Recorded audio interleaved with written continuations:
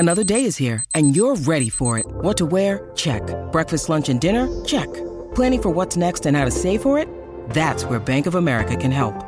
For your financial to-dos, Bank of America has experts ready to help get you closer to your goals.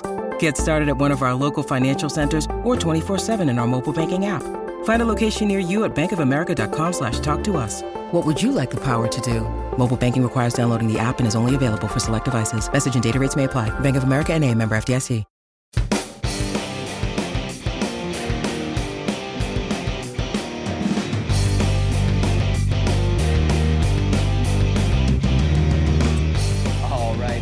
Welcome back to another episode of the Mid-American Bandwagon Podcast, episode 63, coming to you here live this evening. It's week 3 of college football.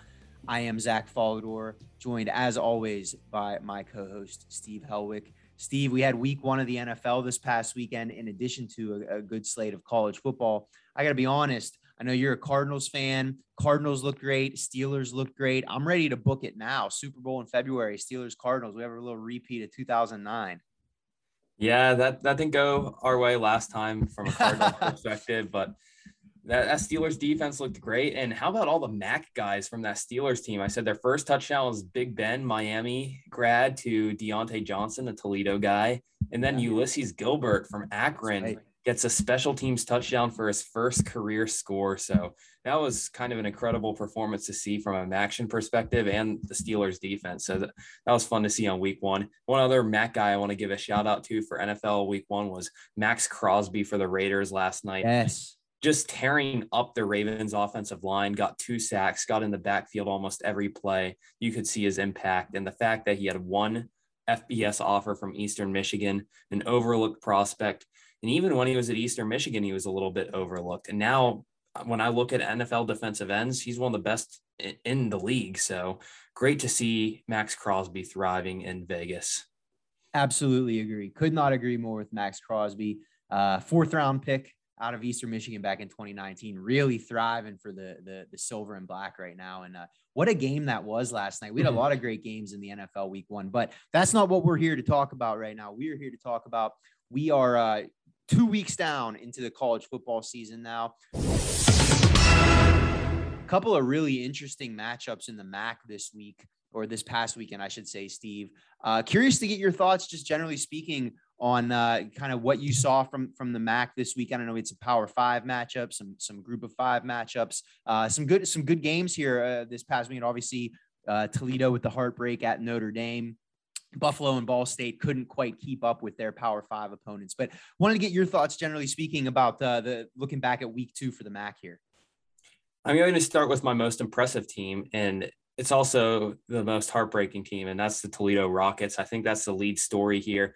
Toledo had a number 10 team in the country on the ropes playing Notre Dame in South Bend, and they had the lead with 1 minute and 35 seconds left, but couldn't finish. A 3-play, 75-yard drive, which lasted 26 seconds. That's unacceptable for Toledo's defense. And you could taste the upset coming when Daquan Finn had his 26-yard run in the final 2 minutes of that game. And just to watch it all be torn to shreds by Michael Mayer and that Notre Dame offense, that was just a gut-wrenching feeling for the Rockets, on the verge of a top 10 win. One of the program's most iconic wins since, I know they only went 3-9 that year, but since they beat Michigan at the Big House in 2008. So it was unfortunate to see Toledo lose. And I've been just replaying that in hindsight in my head and saying, what if Daquan Finn went down at the 1? Then you can just kneel at the 1-yard line and have Thomas Cluckey, your kicker, that's 8 for 8 on field goals in his career and 22 of 23 on extra points. He can come out and kick that game winner with under 15 seconds to go, and that's a Toledo win. So obviously Daquan Finn's not thinking that when he has a wide open QB, when he has a wide open zone read to the end zone. Notre Dame completely bites on Bryant Koback on that play, and he's wide open. But just the defensive breakdown combined with that thought, it's so much for Toledo because they really should have won that game. Really should have won that game. Really, that's one. I mean, heartbreak almost doesn't even begin to describe it for Toledo fans because it was so close. And like you said, it's easy to look back and have say hindsight being 2020 and say Daquan Finn should have gone down there on the 1. But at the same time, like you said, the defense on that final drive, I got to be honest with you, Steve, after I would say coming into the season, I had Toledo I might have even had them, depending on my mood when you ask me, I might have even had them below Western Michigan in the Western Division. You know, I kind of had like Ball State, Western Michigan, Toledo, 1, 2, 3. Western Michigan and Ball State have not done anything significant to impress me thus far. I think Toledo is the best team in that division right now.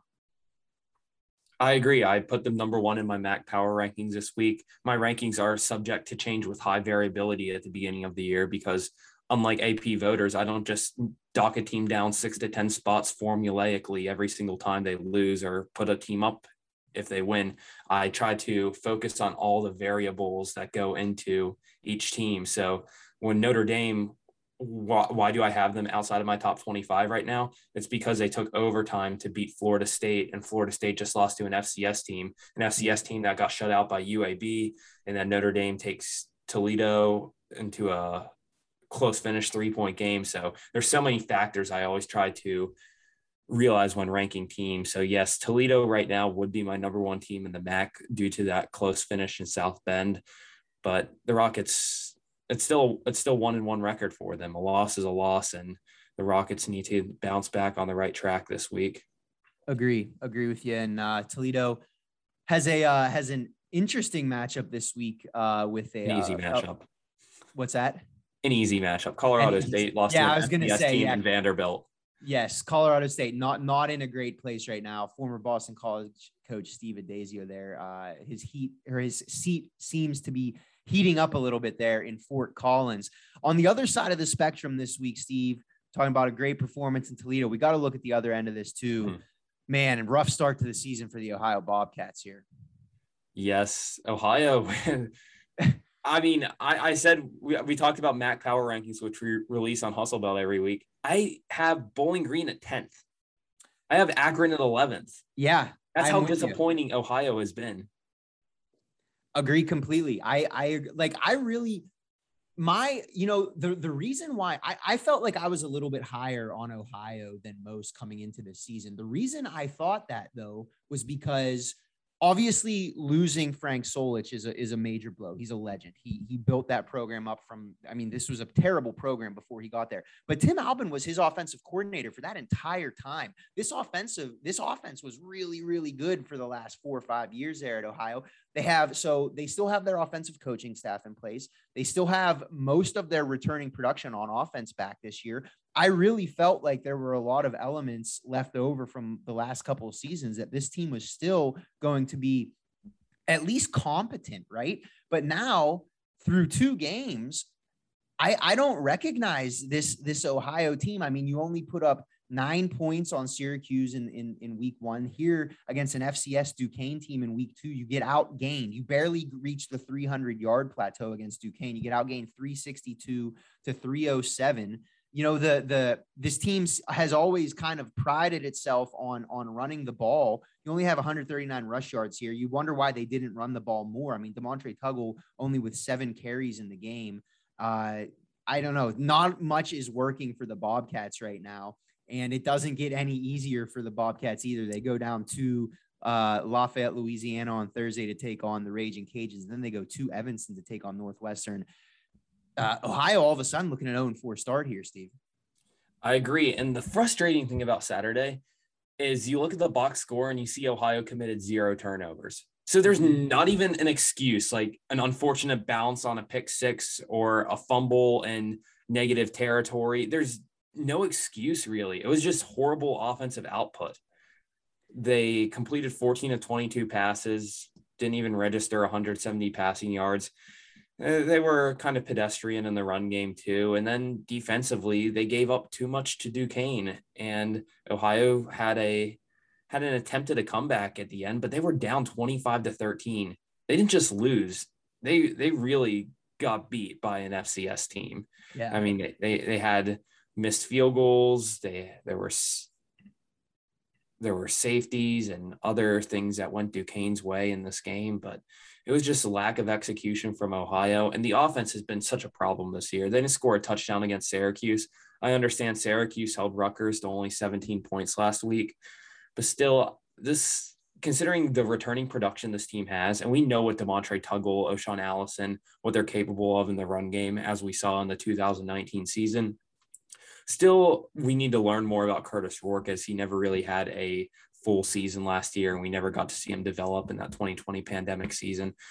But Ohio just doesn't seem to have the offensive firepower right now needed to compete in the MAC, and they seem to be headed to Bowling Green and Akron territory. And I'm sure we'll touch on Bowling Green and Akron later, but I thought both of those teams have already shown necessary strides, and they're not just getting beat over like UConn every week. Agree completely. And yes, we will get to that. And I'm excited to talk about both those teams. And it does appear that way. It kind of, what I'm watching happen to Ohio right now, it kind of feels like what happened to Bowling Green in 2016, where Dino Babers left, and all of a sudden the Falcons went from conference title contenders to the bottom of the barrel in the matter of 1 year. And hopefully hopefully Ohio can get the ship righted here over the next couple of weeks. I do want to give one other quick shout out here before we move into looking at our week 2 or our week 3 games. Just an individual performer. I don't know, maybe I don't think this is too big of a stretch here, Steve, but maybe it is. Reel me back in if I'm overreacting here. I have to give a shout out. My guy, Harrison Whaley at Northern Illinois.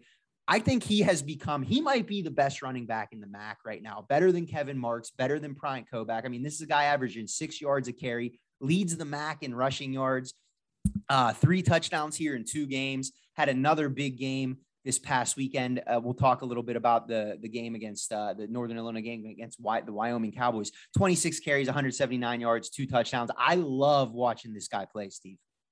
Yes, that was a name I was hoping you were going to say when you wanted to give that shout out, because that's who deserves it. And NIU was really in a hole to start that game, down 28-10 at halftime. And it was a valiant effort to fight back, although a home loss to Wyoming is a little disappointing, especially after that win in Atlanta. But Harrison Whaley was the guy who brought them back in that second half. Just was punching out 8-yard run after 9-yard run, moving the sticks, had a 14-yard touchdown immediately after a fumble in the early fourth quarter to finally cut it to 1 score. So NIU, I thought, did a tremendous job of coming back and riding Whaley through that.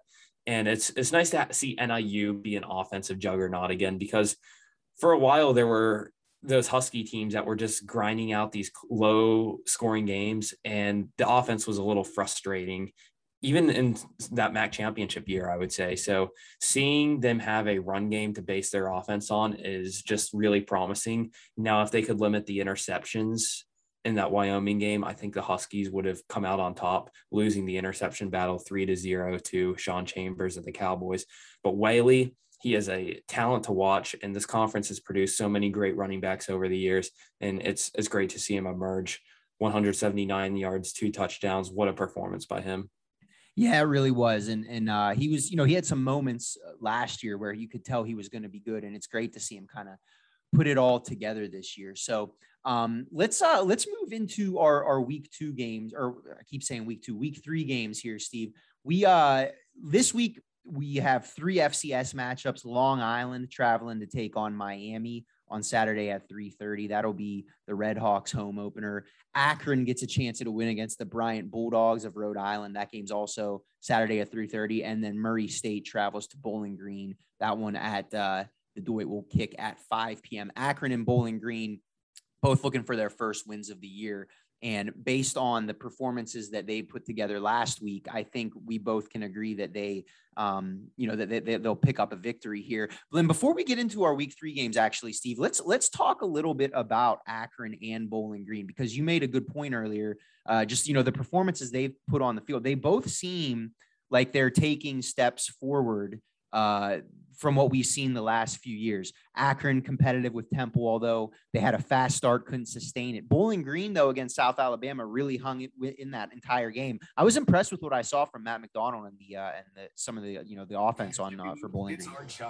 Yes, it wasn't the Bowling Green style of offense I expected if Bowling Green was going to have a good game. I mean, last year we saw Terrion Stewart have some great performances for the Falcons, and for Bowling Green to finish with 9 rushing yards and have that game come down to the wire, that was impressive for me. Matt McDonald last year did not really show the necessary production out of a quarterback as I'd hope. A lot of games with sub 40 completion percentages, a lot of interceptions. So to see him go out there with 300 passing yards and a touchdown for Bowling Green was a real promising sight for the offense. And this was a team that definitely needed pass catchers to step in place of the departed tight end, Quentin Morris. And I thought there were a lot of guys that did that on Saturday, and he spread the wealth pretty well. Christian Sims and Tyrone Broden were two guys that really stepped up, having 76 yards apiece. Sims was McDonald's favorite target with 8 receptions. So it's nice to see Bowling Green have a reliable receiver emerge like that. But McDonald having his career high passing yards, it couldn't have come at a better time. And now, right before they play an FCS team, I think Bowling Green now has belief that they're a team that can compete with other teams in FBS. I mean, South Alabama's coming off a 31-7 win over Southern Miss. This is a team with a quarterback in Jake Bentley that started games for South Carolina and Utah. They have one of the top receivers in the country in Jalen Tolbert. And for Bowling Green to hold that offense to 22 points and have this come down to the wire, I'm nothing but impressed with the Falcons from their performance Saturday. Now, I am a little concerned with this FCS opponent that they're facing because it's the same team that played Cincinnati last week in Murray State. Yeah. And they were tied with the Bearcats 7-7 at halftime before Cincinnati blew them out of the water. So it's not the easiest FCS opponent based on my one game research against Cincinnati.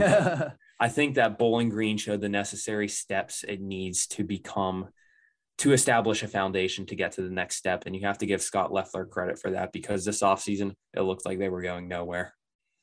I agree with you. Yeah, I agree with you. It seems like there is starting to be some progress there in Bowling Green. And I know back when we were doing our previews, talking about Bowling Green, talking about, what do we need to see from this team this year? And we were saying, if they're going to give us another 1-11, 2-10 season, not sure that Scott Loeffler is going to be around to see another year and see this rebuild, see through this rebuild. But now what we're seeing, especially, after what we've seen from Ohio, and obviously that game against Akron will still be interesting. But, if you can pick up a couple of additional victories here that maybe you wouldn't have thought of prior to the season, it seems like there is progress being made at Bowling Green. I think you could kind of say the same thing for Temple to an extent. It seems like, I know Cato Nelson got injured against Temple on Saturday when one of the plays where he was sacked. DJ Irons, the sophomore quarterback, he seems to have some juice to him. I mean, he was, only 12 for 22, but he did throw a touchdown. Also, sophomore receiver Michael Matheson seems to be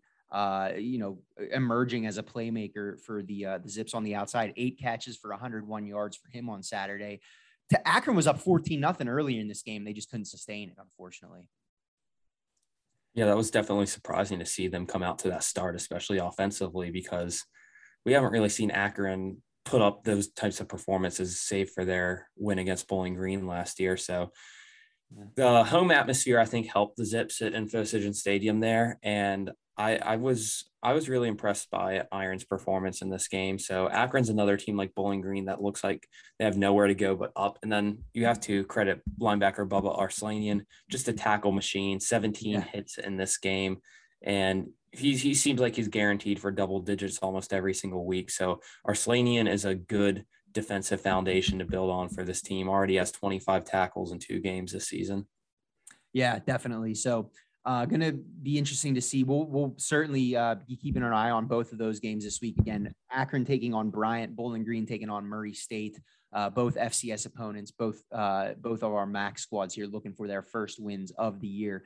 Let's move into our FBS versus FBS matchups here for this week, Steve. Starting on Thursday night, national stage. And I think maybe before the season, a lot of Ohio fans probably had this game circled as an exciting matchup going up against the Raging Cajuns on national television, ESPN Thursday night. However, after these first 2 weeks, I'm not sure how excited Ohio fans are to show off their product on national television. Ohio currently a 20-point underdog in this one. The total set at 54.5. Now, Louisiana did struggle a little bit with an FCS opponent of their own this past week, Nicholls State. They beat the Colonels 27-24. It was 27-10 in the fourth quarter before Nicholls got a couple of late touchdowns to make it a little bit closer. But the Cajuns here, Steve, I mean, they were ranked at the beginning of the year, went into Austin week 1, lost to the Longhorns 38-18, 27-24 last week over Nicholls. So it seems like they're still trying to find their footing, which you could say about a lot of teams this year, but you still have a great quarterback in Levi Lewis. He's completing 64% of his passes. You got Chris Smith leading the running back attack. I still like this Louisiana team a lot, Steve. And unfortunately for Bobcats fans, I don't see this one being very close. What do you think? Yes, Louisiana has been one of the most disappointing teams this year, and that loss to Texas looks even worse considering what Arkansas did to the Horns last week. And Louisiana hasn't been able to run the ball this season. They had a lot of continuity this offseason, but two things they lost were their 2-star running backs from last year, Trey Regis and Elijah Mitchell. So they averaged less than 3 yards per game on the ground against an FCS team. But the good news for the Raging Cajuns is Ohio has not been able to stop the run. Ohio ranks 120th in the country in the run defense, allowing 234 yards per game approximately. So I think that the Cajuns should be able to find that against the Bobcats this week. For Ohio, I don't really know too many adjustments that I'd be able to make, because it seems like the team's at ground zero right now. But I would say that feeding Demontre Tuggle could be a good start, because we've seen what he can do with his shed tackle ability in the past and how he works in an open field as we've seen him on kick returns. So I would try to do a heavy dose of Tuggle this game, although it didn't work against Duquesne last week. Nicholls they were able to force some runs on Louisiana. So the opportunities there for Ohio, but I don't trust Ohio traveling into Lafayette and getting this game. I mean, we remember a pretty good Ohio team just a couple years ago got blasted by Louisiana in 2019. So yeah. I'm not feeling the most promising about this one on Thursday night for the Bobcats, who are staring down an 0-3 start for the Tim Alvin era. I agree with you. And the more I think about this, the more this box score from the Duquesne, Ohio game on Saturday really just, I can't understand it. I mean, Demontre Tuggle has 2 touchdowns in the first quarter, one of them being the opening kickoff return, right? But so you're up 13-3, 5 minutes into this game, even after Duquesne comes back a little bit for, you're leading at the half. So in my mind, why not try to establish the run in this game? And yet O'Shawn Allison only 12 carries, Demontre Tuggle only 7 carries, and both of them averaged over 6 yards a carry. It's like they still can be effective running the ball. They just haven't been trying to establish the run, which is really, really interesting to me. I'm not sure I understand that. I feel like I'm with you. I don't know what adjustment the Bobcats could make, but I do feel as if going towards more of a run-heavy game plan might benefit them. I mean, they were balanced on Saturday, 22 passes for Curtis Rourke, 24 rushes. So I would think maybe making that more, of a 60-40 run versus pass. That feels more like Ohio football to me. I'm not saying they would have success doing that, but I do feel like maybe they got away from running the ball a little bit here to start the year. And they still averaged almost 6 yards a carry against Duquesne. They only ran the ball 24 times. Defensively, there's absolutely no pressure they've been applying. Only 1 sack in each of these games against against an FCS team and another team that's offensive line didn't do a great job of pass protection in the prior year. They're not really putting pressure on the run game also, and a lot of that falls on the front 7. I knew that the losses of Austin Conrad from the defensive end position and Jared Dorsa from the middle linebacker would definitely hurt Ohio this year, and those are already showing. So the Bobcats really need new names to step up and make names out of themselves this week. And I would consider expanding the depth chart and trying to give more guys opportunities to see who's going to snatch that starting role by the throat. I agree with that completely. I think at this point, you might as well see what you have down there on the depth chart. So Ohio looking to get into the win column, although tough. It's a tall task to go down to Lafayette and knock off the Cajuns. Again, Ohio a 20-point underdog in this one. One kicks Thursday at 8 p.m. on ESPN. Let's move into our Saturday games here, Steve. An interesting matchup in upstate New York. Buffalo the offense couldn't get going on Saturday against Nebraska. They've got another very interesting matchup here. Saturday at noon, they welcome the 16th ranked Coastal Carolina Chanticleers. Buffalo, a 10.5-point underdog in this one. The total set at 58. Steve, Coastal, I watched, I caught portions of that game against Kansas on Friday. They knocked off the Jayhawks 49-22. This offense still looks great. I mean, Grayson McCall, 17 for 21 in this game, two touchdowns, no interceptions. They got a couple of good-looking running backs, a couple of really good-looking receivers.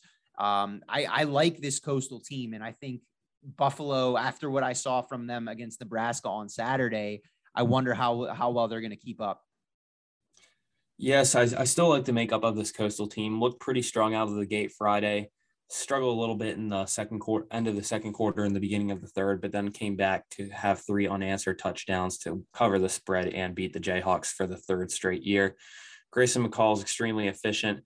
They lost their running back CJ Marable this offseason, but Reese White seems to be taking over with just fine. He had 102 yards and 3 touchdowns last week, and I really like their tight end Isaiah Likely, who's just going to be a big target for them. But the thing that makes Coastal Carolina special, I think, is their defense. And they call them the Black Swarm, and there's so many great names on them at all 3 levels. You have Jeffrey Gunter, who's your edge rusher, who's just a really physical guy, and I want to see what he does against this Buffalo offensive line. Buffalo's offensive line still has not allowed a sack this year. It seems like we talk about that for 3 straight years now because since October 2019, they've only allowed 2 sacks in total, which is absolutely ridiculous considering that they've replaced 3 offensive linemen in each of the last 2 off seasons. But point aside, this Coastal Carolina defense likes to get pressure, and they had 6 sacks and 11 tackles for loss last week. So something's got to give in this matchup because they are aggressive and they have a lot of guys that have really good quick feet, quick moves, and can get to the quarterback. Another name I like is Josiah Stewart, who had 3.5 sacks against the Jayhawks last week. And then Teddy Gallagher used to have the mullet from the linebacker position, is probably the premier run stopper that Kevin Marks will need to watch out for on this team. So a lot of good names on this Coastal defense. And that's not a sign that you want to see for Buffalo, especially when your offense was limited to just a field goal a week ago. Kevin Marks didn't have a 100-yard performance, didn't light up a defense like we're used to seeing Buffalo running backs doing. Then Kyle Van Treese just completed about half of his passes and really struggled getting completions. And Nebraska, I felt like they had the Ball State strategy in the MAC championship game of kind of containing the box and forcing Van Treese to throw 50 times in order to beat them. And we know that Buffalo, that's not their preferred style of play. And on the other hand, Adrian Martinez was just running too long, and he had 2 68-yard completions to Samari Torre. So it was like deja vu in the first and fourth quarter for the Bulls giving up those long touchdowns. I mean, they're lucky Ohio played last week, or else we'd just be talking about how disappointing the Bulls came out last week because this Nebraska team, they lost to Illinois, and Illinois hasn't looked special since. So I don't think this is a good loss for Buffalo, but if they can somehow – they have the home field advantage. If they can somehow get past this Coastal defense and notch a ranked win, then all is forgiven at UB Stadium. So that's a very good point, Steve. I think when I look at the Buffalo, when I look back at that Nebraska game and, looking at the box score here, the thing that jumps out to me first off, Kyle Van Treese threw 50 passes in this game. Mm-hmm. I understand you're behind the entire time. You're trying to come back. I'd have to double check this, but I can't imagine there was a single game in the Lance Leipold era where Buffalo threw the ball 50 times. There's no way. And when you look at the run game, I mean, Kevin Marks still averaged 4 yards a carry. I mean, they're still average 4.1 yards per carry on the ground. That's definitely not as good as we're used to seeing from Buffalo, but it's obviously you lose Jaret Patterson. That's going to play a part. Kevin Marks, 21 for 85. Dylan McDuffie also had 7 for 46. I think the one thing that does give me hope for Buffalo in this game, I agree with you. I think this Coastal Carolina defense is great. However, Kansas did bust a few long runs on this game. I mean, Jason Bean had a 34-yard touchdown run and a 46-yard touchdown run on back-to-back drives there for the Jayhawks. So I do feel like in the run game, there might be some opportunities for the Bulls here. But I also, what you're saying about, it's kind of strength on strength here with the offensive line versus the pressure that Coastal Carolina is able to generate on defense. It feels like how the Bulls offensive line handles that is going to determine the outcome in this one. Yeah, I definitely agree with that. And first thing, I do want to give a stat of the day. Yes, I knew exactly that a Lance Leipold team has thrown more than 50 times in a game before, because Drew Anderson, if you remember him, has the MAC all-time single game passing record with 597 yards and 7 touchdowns in a game when they took Western Michigan to 7 overtimes in 2017. So Drew Anderson completed 35 of 61 passes that game. So yes, it has happened before. But yeah, I don't think that Buffalo prefers to have Vantrease throw this 50 times in order to beat Coastal, and keeping things on the ground worked pretty well for Kansas. Vantrease isn't the best scrambler. I mean, he has a few naked bootlegs on short yard situations, so he doesn't provide that same burst of speed that Jason Bean does. But you got to get Kevin Marks. You got to get Kevin Marks going in this one to have a chance against the Chanticleers. Yeah, I'm with you. I think that feels like the Bulls' really only chance to win in this game is establishing the run, letting Kevin Marks get going and seeing where that takes you. An intriguing matchup here. Northern Illinois coming off that loss to Wyoming, 50-43. The Cowboys went into DeKalb and stole that one. I shouldn't say stole. They won that game. Thwarted NIU's comeback at the end. NIU travels to Michigan. The Wolverines, it's their second MAC matchup of the season after defeating Western Michigan in week 1. Michigan also debuting in the AP poll this week after defeating Washington 31-10 on Saturday. The Wolverines a 27-point favorite in this one, the total 54.5. Steve, the Huskies have certainly been improved through 2 weeks. We already mentioned Harrison Whaley in the run game. It certainly seems like the Huskies are establishing an identity. However, this is a tall task here for the Huskies going into the big house, especially with how Michigan's playing right now. Do I dare say what college football fans will hate me to say? The Michigan Wolverines are underranked for once. Oh. People are sleeping on this Michigan team. I think that they belong a lot higher than, what are they, 25th in the AP poll? Yeah. This Michigan team, I know Washington lost to an FCS team in the opening week, but Michigan just pounded them through the run game. They had two 150-yard rushers in this, and Blake Corum and Hassan Haskins, two guys that played very well in that Western Michigan game in the opener as well. I don't know how NIU is going to stop them, this NIU defense that gave up 50 points a week ago. So Michigan didn't really need to pass. They put up Kyle Vantrease passing numbers from 2020 with Cade McNamara only passing 15 times in the convincing win and only going for 44 yards. So Michigan has an identity established as a team that has two excellent running backs, and they can just ground it on opponents. Then their defense has done a lot of great things this year. Ever since that first drive that Western Michigan has took it down on them, I felt like Michigan's defense has stepped up ever since. Aiden Hutchinson is a tremendous pass rusher that I would fear if I was NIU. Rocky Lombardi needs to work a little on handling pressure better. He had 3 interceptions last week, and some of those were when facing pressure situations. So I think this Michigan team matches up excellently against the Huskies, a different Huskies than they faced last week. And I think that NIU is probably going to drop to – they're definitely going to drop to 1-2 after that great opening week winning over Georgia Tech. I think winning at the big house against this rushing attack and this physical defense is a little too much to ask for the Huskies, especially when you look at what Western Michigan did to the Wolverines. And right now I'd say Western Michigan's a better team than NIU. Yeah, I would agree with that. I think – I was in week 1 when Northern Illinois played Georgia Tech. I was pleasantly surprised by Rocky Lombardi. And then this past week against Wyoming, I was reminded why I was skeptical of him, because as you said, he didn't seem to handle pressure well from the Cowboys defense. You mentioned the 3 interceptions, barely completed half of his passes. I think it seemed like I feel like the identity that Northern Illinois is trying to build of playing good defense and establishing the run, it feels like Northern Illinois is trying to build their program similar to the way that Michigan has built their program. And you know what I mean? It feels like there's similar styles here. And yet I think it's just the difference here. And this one's going to be the talent disparity, right? I mean, Michigan held Washington last week, 32 carries for 50 yards for the Huskies. And as you mentioned, Blake Corum with 170 rushing yards, Hassan Haskins, 155, 343 rushing yards in this game for the Michigan. They do not care about balance. 56 rushing attempts, 15 pass attempts. I just, I think Northern Illinois, the trajectory is up. I like the way the arrow is pointing for the Huskies. I just don't know how they're going to be able to hold up in this game. I mean, Wyoming ran for almost 200 yards on this team last week. I don't see them stopping the Wolverines' rushing attack. This does feel like a lower scoring game to me. I don't know.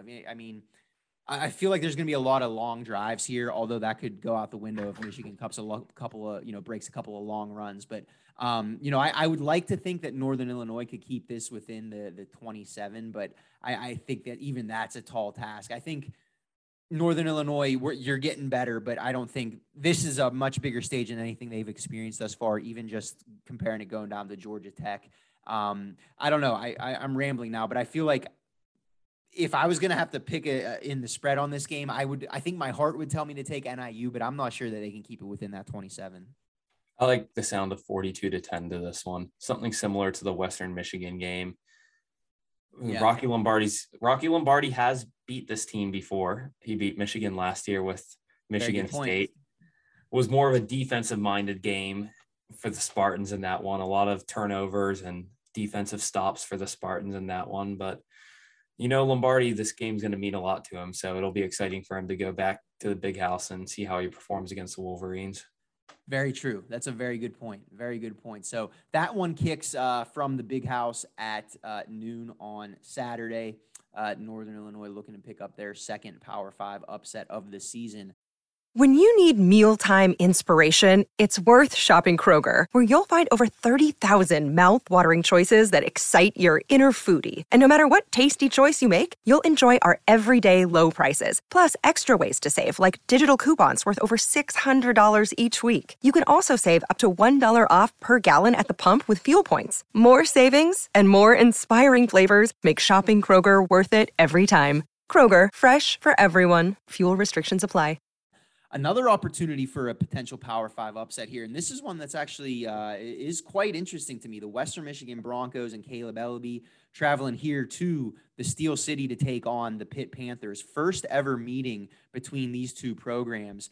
And Steve, I know Western Michigan was playing an FCS opponent in Illinois State last week, but the defensive performance that the Broncos put out was pretty staggering. They held Illinois State to 57 total yards in this game, 28 rushing yards and 29 passing yards. Obviously, this represents quite a step up in competition taken on the Panthers. Pitt with actually a really nice come-from-behind victory over Tennessee. Panthers got down early in this one thanks to a blocked punt, and it was 10-0. Early in this game before the offense got going for the Panthers, 41-34. Pitt seems like it's usually a defense first team, but it's the offense this year that's kind of led the way for the Panthers. Kenny Pickett feels like he's been there for 10 years under center for the Panthers. This is an interesting matchup for me, though, Steve. I think that the talent disparity here is probably not as great as it was for the Broncos against Michigan a couple weeks ago. I shouldn't even say probably. It's not as great as it was against Michigan a couple weeks ago. Still, I'm not saying that Western Michigan is going to come in and win this game, but I do think this is a game where they can come in and contend with the Panthers. Yep, Pitt is your favorite random number generator in college football. Yeah. The team that beats number 2 Clemson in 2016, the team that beats number 2 West Virginia in 2007, the team that beats number 2 Miami in 2017, the team that takes down UCF's regular season win streak. And then they're also the team that loses games to Akron over that time span or beats FCS team Delaware by 1 possession. So you never know what you're getting with the Pitt Panthers.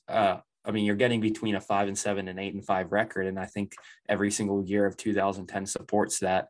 But this year, what I like with Pitt is they're a very good offensive team. They lost a lot of their great defensive guys last year to the NFL. Damar Hamlin, Paris Ford from the safety spots. You had Rashad Weaver, who was a tremendous pass rusher. But Kenny Pickett and his wide receiving group is something that I really liked against Tennessee on Saturday. Jordan Addison and Taysir Mack are the leaders of that unit. And Western Michigan did struggle a little bit in containing Ronnie Bell and some of those Wolverines receivers in the opening week, which gives me a little concern in this one. But the thing I really like about Pitt is how poised they were on third down last week.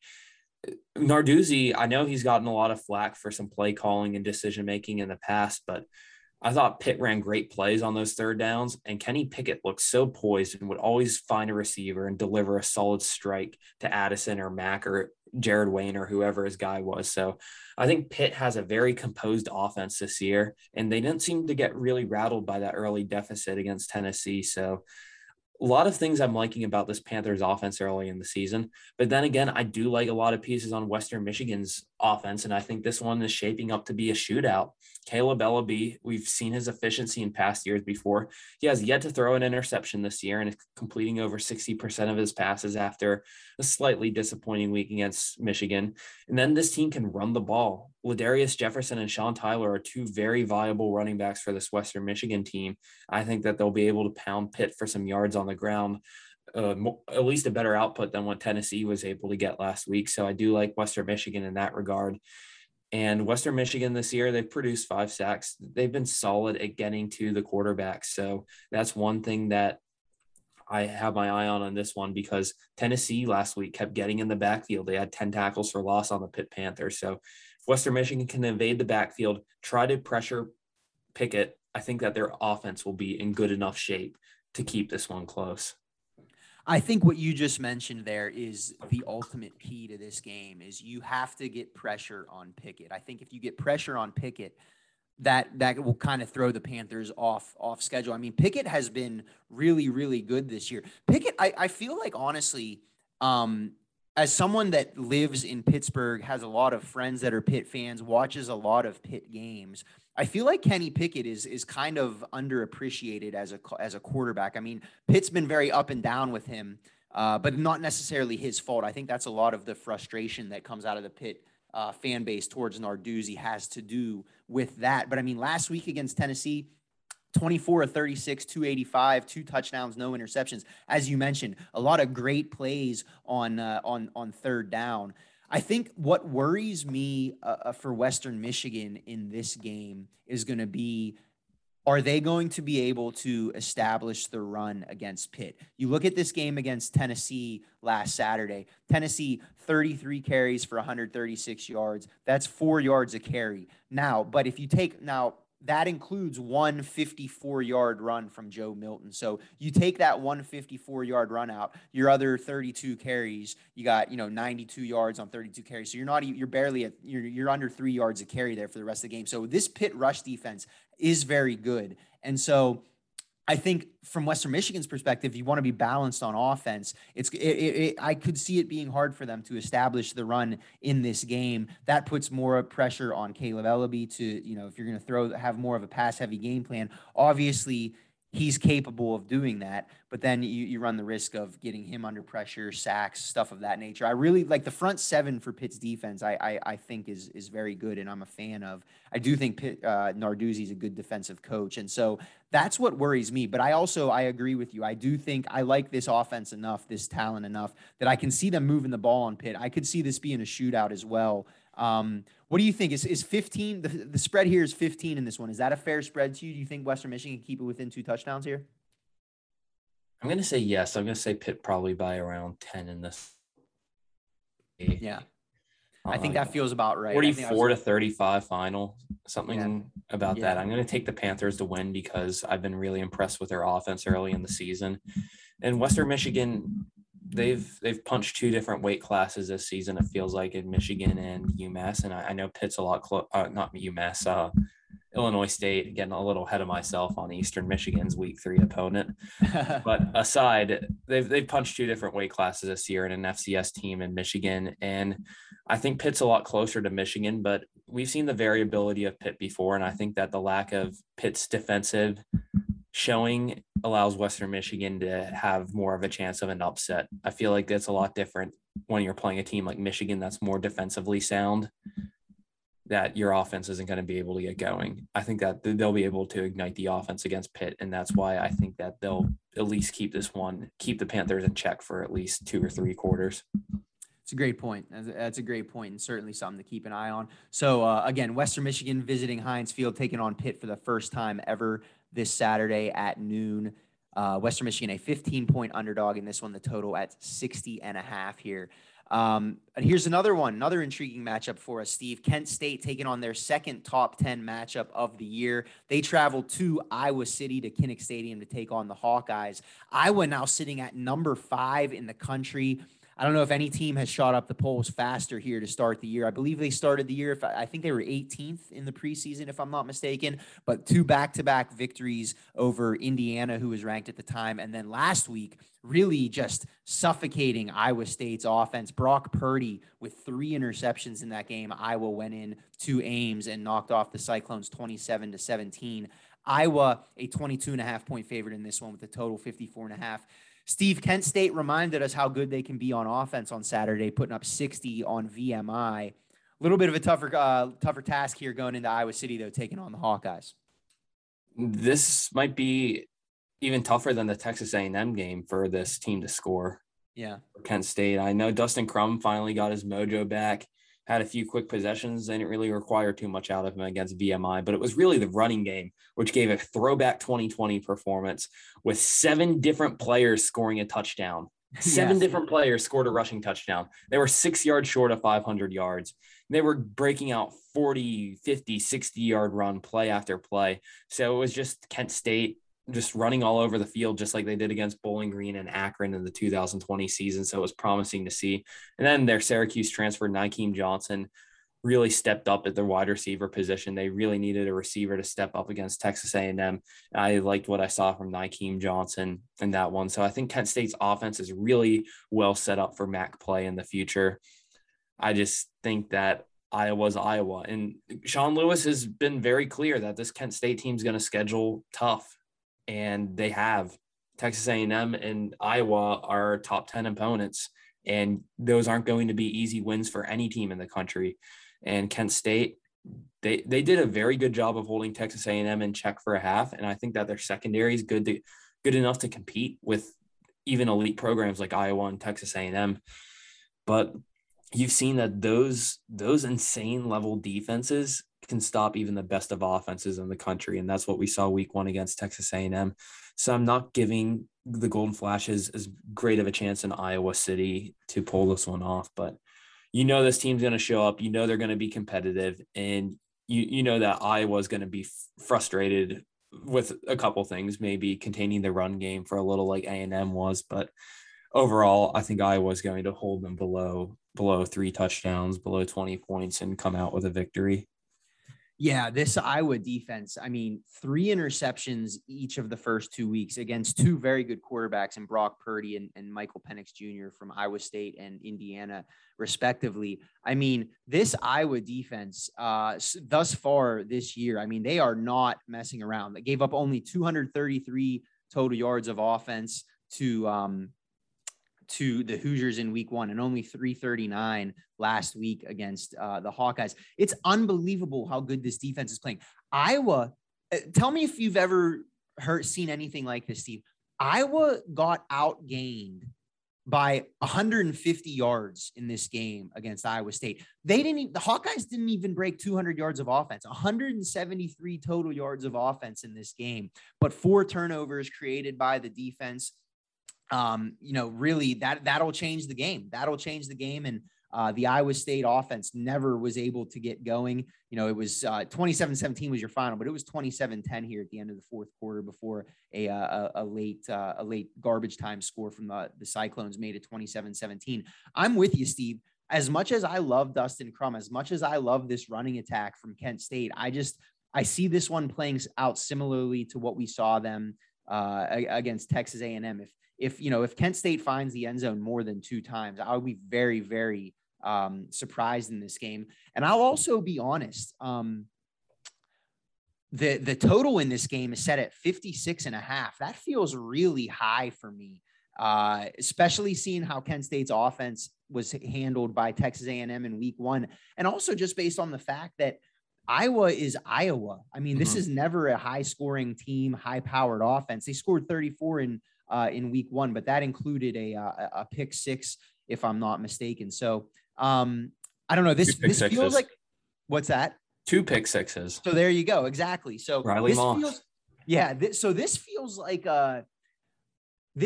a game to me that Iowa, like, I feel like Iowa's a program that is content to win a game like this, like 35-7 or something like that. Am I off base, you think? No, you're right. And I think what we saw Kent State's secondary do against their very talented Texas A&M receiving core makes me believe that Kent State's corners can shut down Iowa's less veteran receiving core. The one guy in the aerial attack for the Hawkeyes that I am concerned is, of course, a tight end because it's Iowa. Sam Laporta presents a good size mismatch for a lot of those Kent State guys, and I think he'll be able to draw linebackers and coverage and all that. So I think Laporta is going to be the key for Iowa offensively in this game. But the Hawkeyes defense has done too much. And you can always say turnovers are lucky and all that they produce, but it's not lucky when they do this every single year. Last year, they finished 7th in turnover production in the country. And just a few years before that, they were knocking on the door of the top 10, finishing number 11. It's what this Iowa team does is they force pressure, they create turnovers, and teams just suffocate as a result of it. And I'll be honest, this Iowa team, they haven't impressed me this season. This is what I expected of them. I thought Indiana and Iowa State were 2 of the most overrated teams in the country, and I thought that the Hawkeyes would put them in their place. I preseason ranked Iowa number 11, which is higher than most people did. So this is what I expected of the Hawkeyes. This is what I thought the standard should be in Iowa this year, and they're living up to it. And they'll have a talented offense on their hands this week. Yeah, certainly. Than they face this year. So I think Iowa's going to live up to the challenge again and just keep rising in the polls until they face somebody who can outgain them. Yeah, I agree. We're going to see what happens. And, this Iowa offense, they don't do much for me. I don't know. Spencer Petras completing less than 50 or barely 50% of his passes here, only thrown 1 touchdown. They're only averaging 3 yards a carry on the ground. So yeah, this Iowa team, I mean, they are really built on defense. So we'll see how the Golden Flashes are able to compete against that elite unit on Saturday. They kick at at Kinnick Stadium, set for 3:30. Here's another one. EMU, the Eagles traveling to Amherst to take on the Minutemen, former conference mates, the UMass Minutemen. Saturday at 3:30. Eastern Michigan, an 18-point road favorite in this one. 3rd all-time meeting between these two programs, the first since UMass left the MAC in 2016. UMass, surprisingly, 2-0 all-time in this series against the Eagles, coming off a 45-28 loss to BC last week. Prior to that, a 51-7 loss to Pitt in week 1. Steve, I don't know, as much as I like Eastern Michigan, I don't know that 18 points, I don't know. That feels like too many points to me. I'm not saying the Eagles are going to lose this game. I don't think they'll have a problem with UMass, but UMass did put up 28 last week against Boston College. They're obviously not the most talented team around, but I feel like this one feels like a 2-touchdown game to me in the Eagles' favor. Yeah, UMass kind of felt like the Bowling Green and Akron to me, just a team that really impresses with how they performed last week, and especially their passing game, getting 3 touchdowns on that Boston College defense. So UMass is no pushover right now for a team like Eastern Michigan that's really struggled this season, not a convincing win over St. Francis of the FCS in week 1. And then I don't know how I worded it on the podcast last week. I don't know if I said Eastern Michigan was going to get shut out or their offense was going to shut out. Well, at least their offense got shut out against Wisconsin. Yeah. They needed a 90 even score on the Badgers, which came as no surprise considering what Wisconsin's defense is. But Eastern Michigan they really couldn't produce anything in that game. Yeah. And Preston Hutchinson and Ben Bryant both got stints at quarterback, and they struggled to move the ball well. And then they averaged less than 1 yard per carry in that game, and they really haven't got the ground game going this year. So I think Eastern Michigan should be able to figure some of this out against UMass. I think that the loss of Keon Williams from the receiver position, he's at Buffalo now, I think that really has limited their receiving options with Dylan Drummond and Hassan Baidoon having to carry so much of the load now. So Eastern Michigan's offense isn't as promising as I thought it might be going into the season, but I think that an opportunity will be there against the UMass team, which has allowed 48 points per game in its first 2 contests this year. But UMass, I said, it's not a pushover at the moment because they dropped 28 points on Boston College's defense. Yeah, I'm with you, Steve. This feels like a little bit more of a high scoring game to me. You mentioned 3 touchdown passes. Brady Olson, freshman quarterback for the Minutemen, has not has performed, rather well. That was his first career start, less than 50% completion, but still over 200 yards, 3 touchdowns, did throw 2 interceptions there. I feel like though, as a freshman starting quarterback making his second start, you'd like to think that the Eagles defense could get in there and rattle him a little bit and get home and get some pressure on him. I do have a lot of concerns with this Eastern Michigan offense right now, though, as you mentioned, really not able to get anything going against Wisconsin on Saturday. 92 yards of total offense, 16 yards on the ground. Preston Hutchinson and Ben Bryant, neither looked great through the passing game. Obviously, Wisconsin, a very good defense, but these issues popped up against St. Francis in week 1, as you mentioned as well. So I do feel like the Eagles offense is eventually going to get going, but you make a very good point about Quion Williams leaving. I think you look at it from the outside, you see, okay, we still have Hassan Badoon here. We still have Connor Gnu. Dylan Drummond has stepped up a little bit. You'd think that they'd be able to absorb that loss because of all those other guys, but it's really looking like Quion Williams was more prominent within that receiving group than we would have thought. I'll be interested to see what the quarterback rotation for Eastern Michigan looks like in this game, because Ben Bryant and Preston Hutchinson have very much kind of split duties thus far. I mean, Bryant had 10 attempts against St. Francis, Hutchinson with 12. And then last week against Wisconsin, 13 for Hutchinson, 7 for Bryant. So been very even in terms of the quarterback distribution thus far. I was of the opinion coming into this year that Preston Hutchinson was the entrenched, firm starting quarterback, but it seems like Chris Creighton is trying to get both of them involved. I'll be curious to see if they continue that moving forward. And it looks like from the UMass perspective, I think the thing that would worry me if I'm a UMass fan is that the rush defense has not been good. I mean, you gave up 250 rushing yards, 6 yards a carry, 3 touchdowns last week. Week 1 against Pitt, much of the same. You gave up 51 points overall, and Pitt in that game ran for 223 yards and 5 rushing touchdowns. So if I'm the Eagles, it feels like that's the matchup I'm going to try to exploit, really try and get Darius Boone going. I mean, you had really no rushing game against Wisconsin on Saturday. They did pick up 221 yards on the ground against St. Francis in week 1. So I think this game would be a nice way. Hopefully, if you're an Eagles fan, ideally you'd like to see the run game get going a little bit here. Yeah, I do agree with that. And especially after what Wisconsin did to them, but you just have to shake it off and realize that Wisconsin does that to everybody. And UMass is definitely not the same competition that they'll be facing this week. Definitely not. So the Eagles looking to get back into the win column here. Again, they are 18-point favorites. This one kicks at 3:30 on Saturday in Amherst.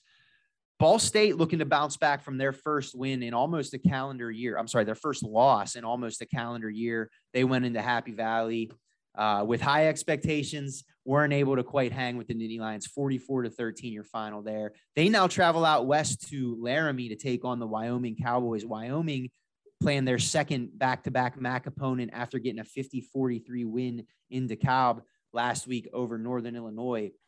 Steve, I got to be honest with you. 2 weeks into the season, I don't love what I'm seeing from Ball State right now. No, Penn State is a difficult opponent. They're just like Wisconsin defensively. This is what I figured would happen when they went up to Happy Valley. They couldn't get the run game going. Drew Plitt struggled a little bit with 2 interceptions and didn't really have the efficiency that Ball State would hope to play out of him. Penn State did a solid job containing Justin Hall and the wide receiving core. And then the Nittany Lions established offense on their own and looked so much better than they did against the Badgers in week 1. And they were able to rush for 240 yards compared to the Cardinals 69. So Penn State really put Ball State in a position where the Cardinals realized they have to get a lot better. And I thought Ball State's tune-up game against, was it Western Illinois? Yeah. Their tune-up game against Western Illinois was not the most convincing performance in that one, and I thought they gave up way too much through the air in that game. And I'm concerned about this upcoming matchup because Wyoming really showed last week that they do have an offense when it strikes. I know it didn't happen in week 1, but Xavier Valladay and Sean Chambers really did a good job of scoring early and often on the Huskies. So I'm a little scared that Ball State can get down early on the road in this one. And Wyoming's always a different environment to play in there. The air is thinner. It's a lot colder up in the mountains there. It's usually the first sight of snowfall in the college football season. So it's definitely an interesting place to play there. And Wyoming, they feel like they have all the momentum now after going well last week. And I don't know if you asked me before the season about this matchup, I'd say, yeah, Ball State finished number 23 last year. Wyoming struggled a bit. And now I feel like I might be turned in the opposite direction and think that Wyoming might be who I'd favor to win this one. Yeah, the Ball State performance against Penn State to me that's not concerning in a vacuum in and of itself. I think anytime you're going up into a Big Ten environment against a top 15 team, that's going to be an uphill battle. But when you do combine what happened this past Saturday with what happened in their week 1 game, where they really, really struggled to put away a Western Illinois team who is in the FCS and really not even that good of an FCS team, it's starting to seem like this offense, I don't know, something seems to be missing from this offense. And now you face this Wyoming team who, as we mentioned earlier, Steve, they got pressure on Rocky Lombardi all game on Saturday, forced him into 3 interceptions. I think the Ball State offensive line can handle that from from a protecting Drew Plitt perspective. I am a little bit concerned about if they're going to be able to establish the run in this game, not because Wyoming has a great run defense, but just because Ball State has not really been able to do that this year. I mean, 2.7 yards per carry against Penn State this past Saturday, which again, we've talked about it. That's a great defense. But I mean, even against Western Illinois, you take out a couple of 30, 2 Carson Steele runs that went for over 30 yards, a Will Jones run that went for over 20. You take those out of the equation, you're averaging like right around 2.83 yards per carry right now on the year.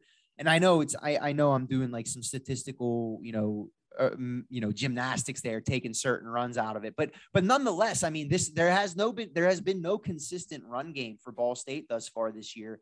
And if you're going to put everything on Drew Plitt and Justin Hall, I mean, I guess that'll win you some games, but you can't rely on that every week. And this is also, when we look at the flip side, this is a Wyoming team that put up 50 points last week on Northern Illinois. And, Sean Chambers only threw 23 passes, but 2 touchdowns, 200 yards through the air. They also got up near 200 yards on the ground. This seems like a very balanced offense for Wyoming. And the defense for Ball State, I'm not as concerned with right now. I think the defense seems to be a little bit further along. The offense for the Cardinals right now, though, something just looks a little bit off to me. And I'm not saying I'm hitting the panic button if I'm a Cardinals fan right now, but I'm starting to get a little bit concerned. And if Ball State comes out and does not perform well on Saturday, then that I'm definitely hitting that panic button. Yes, I liked what I saw from Carson Steele in the opener this year. He looks like a promising running back who could break some tackles and get for some big, strong runs. He's 6'1", 215, freshman. But I do think that Ball State really misses the presence of Ty Evans on that team right now, which Ty Evans hasn't played yet this season, and we don't know what his timetable to return is. So Evans missing out there. He was great at picking up yards, and I thought he did a really good job of reading blocks, and he'd break out for a bunch of 4 or 5 yards, which would help Ball State get in better second down position, like last year in the MAC championship game and the bowl game against San Jose State. So I thought Evans did a great job ending the season, and they missed that presence.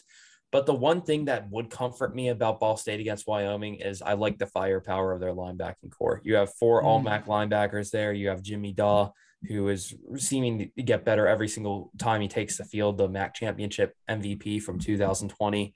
So they were able to produce 3. They were able to stop the Nittany Lions a few times in the backfield. And I think that if the linebacking core can do that against Wyoming, I don't think Wyoming's going to be able to establish the same offensive dominance that they were able to against NIU. Spread right now is Cowboys by 7, though. I think Ball State covers, but I hate to do this, but am I going to pick a Wyoming win just because of the trends this season, or do I not fall for that trap? I'm honestly right there with you, Steve. Like I 7 points feels like too much to me. This feels like it's going to be a coin flip game, but I'm right there with you. I really might pick the Cowboys here.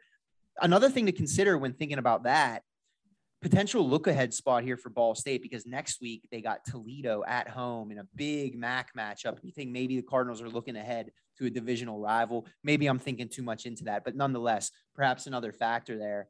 I was interested. I was kind of surprised to see Wyoming favored by an entire touchdown in this game. The total set at 55. Kick on Saturday set for 4 p.m. Eastern in Laramie. Ball State making the trip out to the Rocky Mountains there before starting conference play next week. 2 games left to get here, Steve. We mentioned this one briefly earlier. Toledo. If you would have looked at this game, when it got scheduled 4 or 5 years ago, you'd have thought this is a really good group of 5 matchup against with 2 really good programs. But with the state of Colorado State's program right now, 0-2, you lost to Vanderbilt on Saturday after losing to an FCS foe in week 1. Things not going well for Fort Collins right now for the Rams. Toledo, a 14.5 point favorite in this one, 58.5 the total here. I have a lot of confidence in the Rockets right now, Steve, especially after what they showed us on Saturday against Notre Dame. I don't see this one being very close. Yeah, they'll just have to get past the heartbreak in this one. And I think that Toledo should be able to win this one by a couple touchdowns. But then again, we did have that Toledo Bowling Green game that caught us all by surprise a few years ago. For sure. One thing I do want to point out was Toledo and Colorado State might have given us one of the wildest late night finishes in recent history. This was in 2019 in September. Most people weren't aware of this game because at the same time, Washington State blew I think it was a 34-point lead to UCLA on the same night. Yeah. And that was also a very late finish. But in this game in 2019, Toledo had a Hail Mary stop. They stopped Colorado State, who caught a Hail Mary, but they stopped them on the 1-yard line, the play before halftime. Then on the final play of the game, Colorado State caught a Hail Mary, and they got stopped on the 1-yard line by Toledo. And they tried to fumble the ball forward and try to recreate the whole holy roller play in that one. But Toledo's defense did a great job of stopping those Hail Marys. One other thing I want to talk about in that game was let me just ensure that I have the facts right. By the 8:39 mark of the third quarter, there were 5 touchdowns scored in that quarter.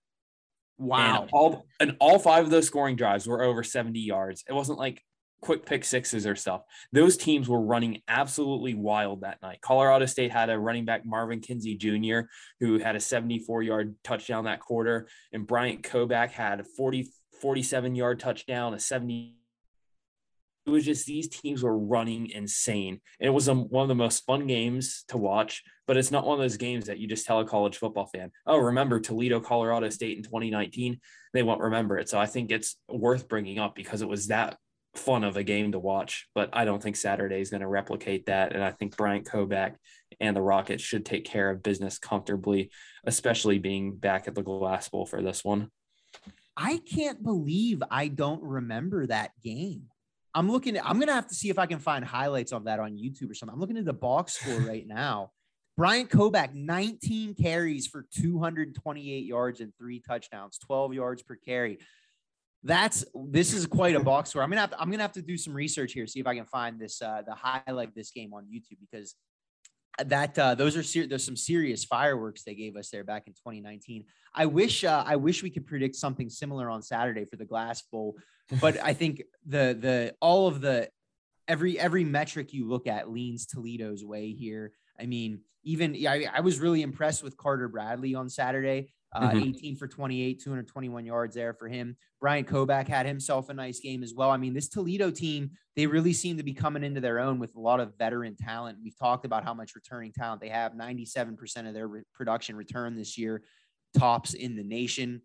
You look at Colorado State, just doesn't seem like much is working for them offensively or defensively.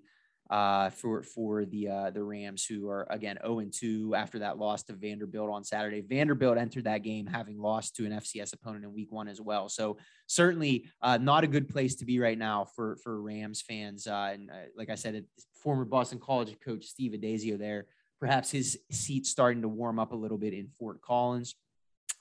Last game of the week here to take a look at, Steve. Central Michigan makes their second trip of the season into SEC territory. They take on the LSU Tigers on Saturday night at 7:30 on the on the SEC network.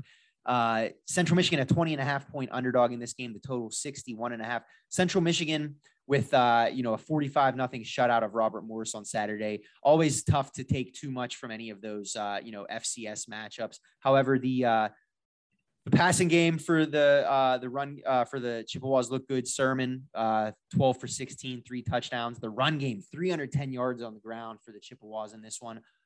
Obviously, it's a tall task going into LSU. Anytime you're taking on an SEC opponent, the Tigers coming off a 34-7 victory over FCS McNeese State. They did struggle against UCLA in week 1, giving up 38 points to the Bruins.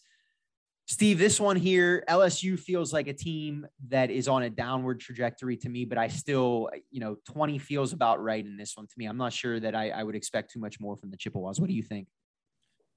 Same. I need to see more out of LSU, especially defensively, because usually you associate LSU with very good defenses, just pro talent all across the board. And that is not what I saw in that UCLA game when UCLA was just ran the ball rampant on them, had just a great running game with their two-back duo of Britton Brown and Zach Charbonnet.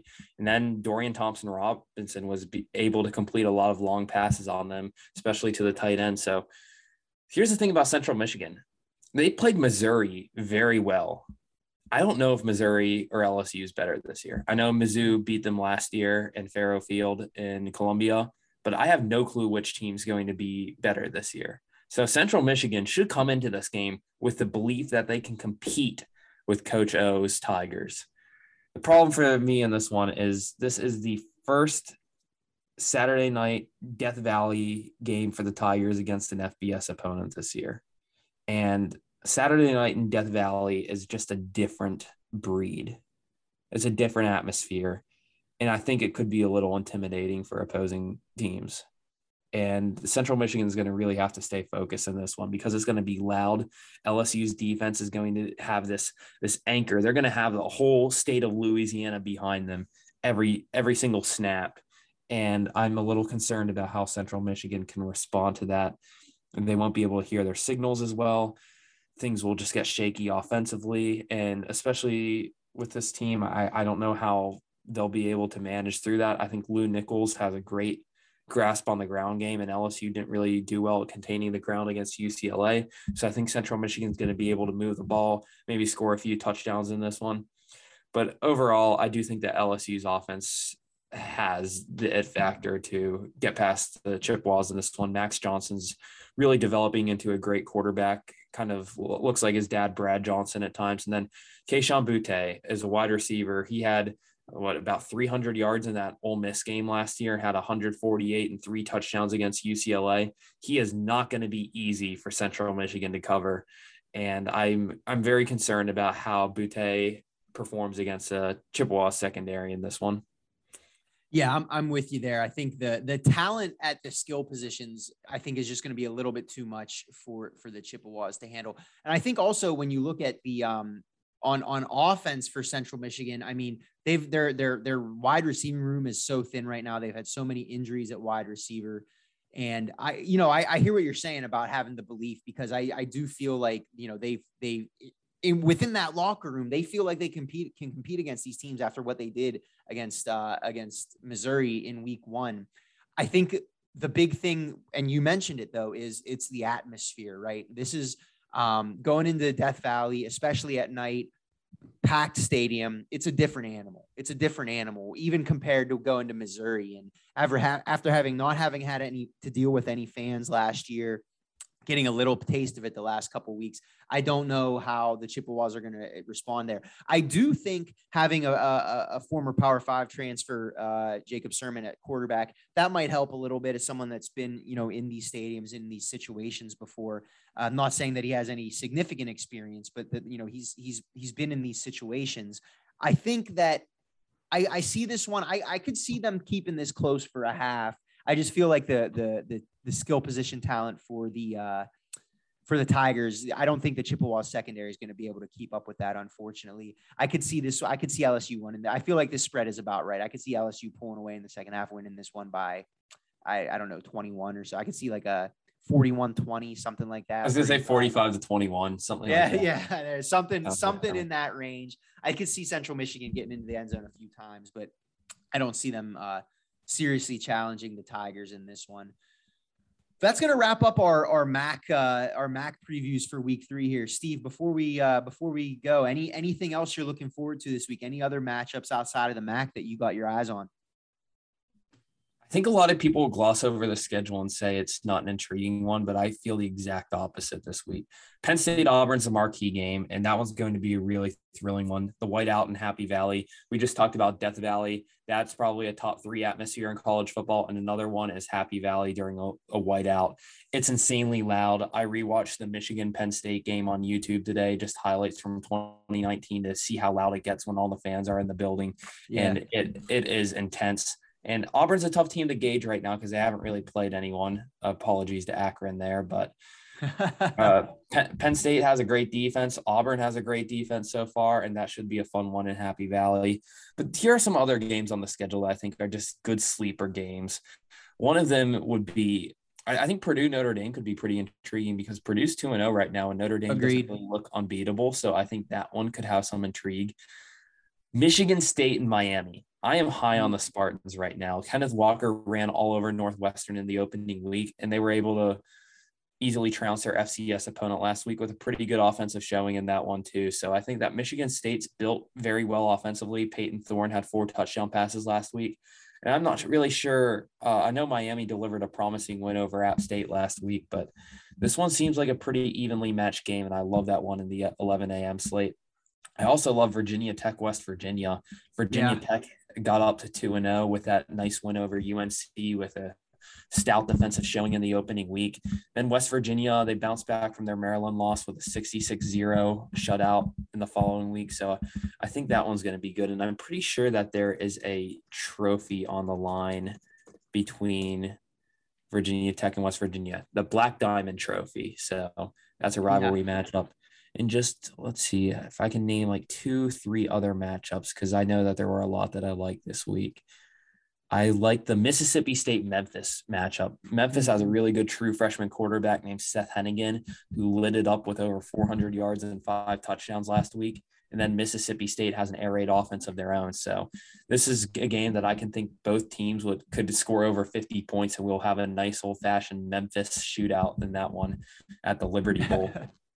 And they also banned cowbells from the Liberty Bowl, so that's another storyline for that game. Did they really? I didn't hear that. Yeah, Memphis tweeted it out on their own account today. I'm like, why would you do this? You're just setting yourself up for bad PR. Yeah, you're not wrong about that. And then last game that I want to talk about is Oklahoma State, Boise State. No team that is undefeated has disappointed me more than the Pokes of Oklahoma State.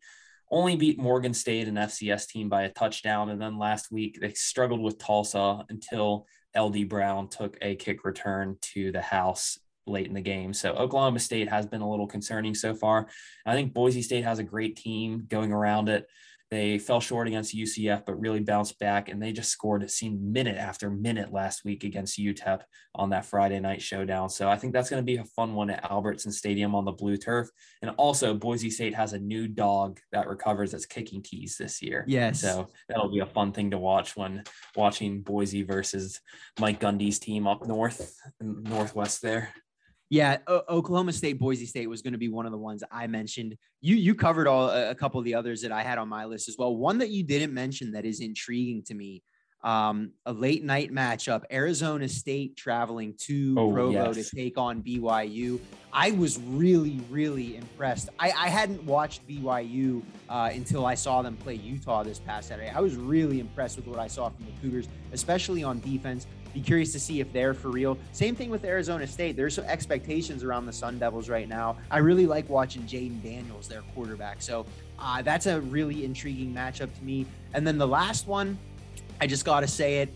It's great to have the 12:30 a.m. Hawaii kickoff back. The Rainbow Warriors taking on San Jose State Sunday morning, I guess, 12:30 the kick from the island on FS1. Love staying up late and watching those Hawaii games as I fall asleep on my couch late. So a couple late night matchups that I'm really looking forward to, that if you're a night owl, you're looking for a college football fix Saturday evening, you can tune into those two games and get your fix. Completely agree with that. All right. So that's going to wrap it up for us here. Episode 63 of the Mid-American Bandwagon Podcast. He is Steve Helwick. I am Zach Follador. Thank you for listening. As always, we look forward to talking to you next week. Have a great weekend. Enjoy all the football. We'll see you back here next Friday.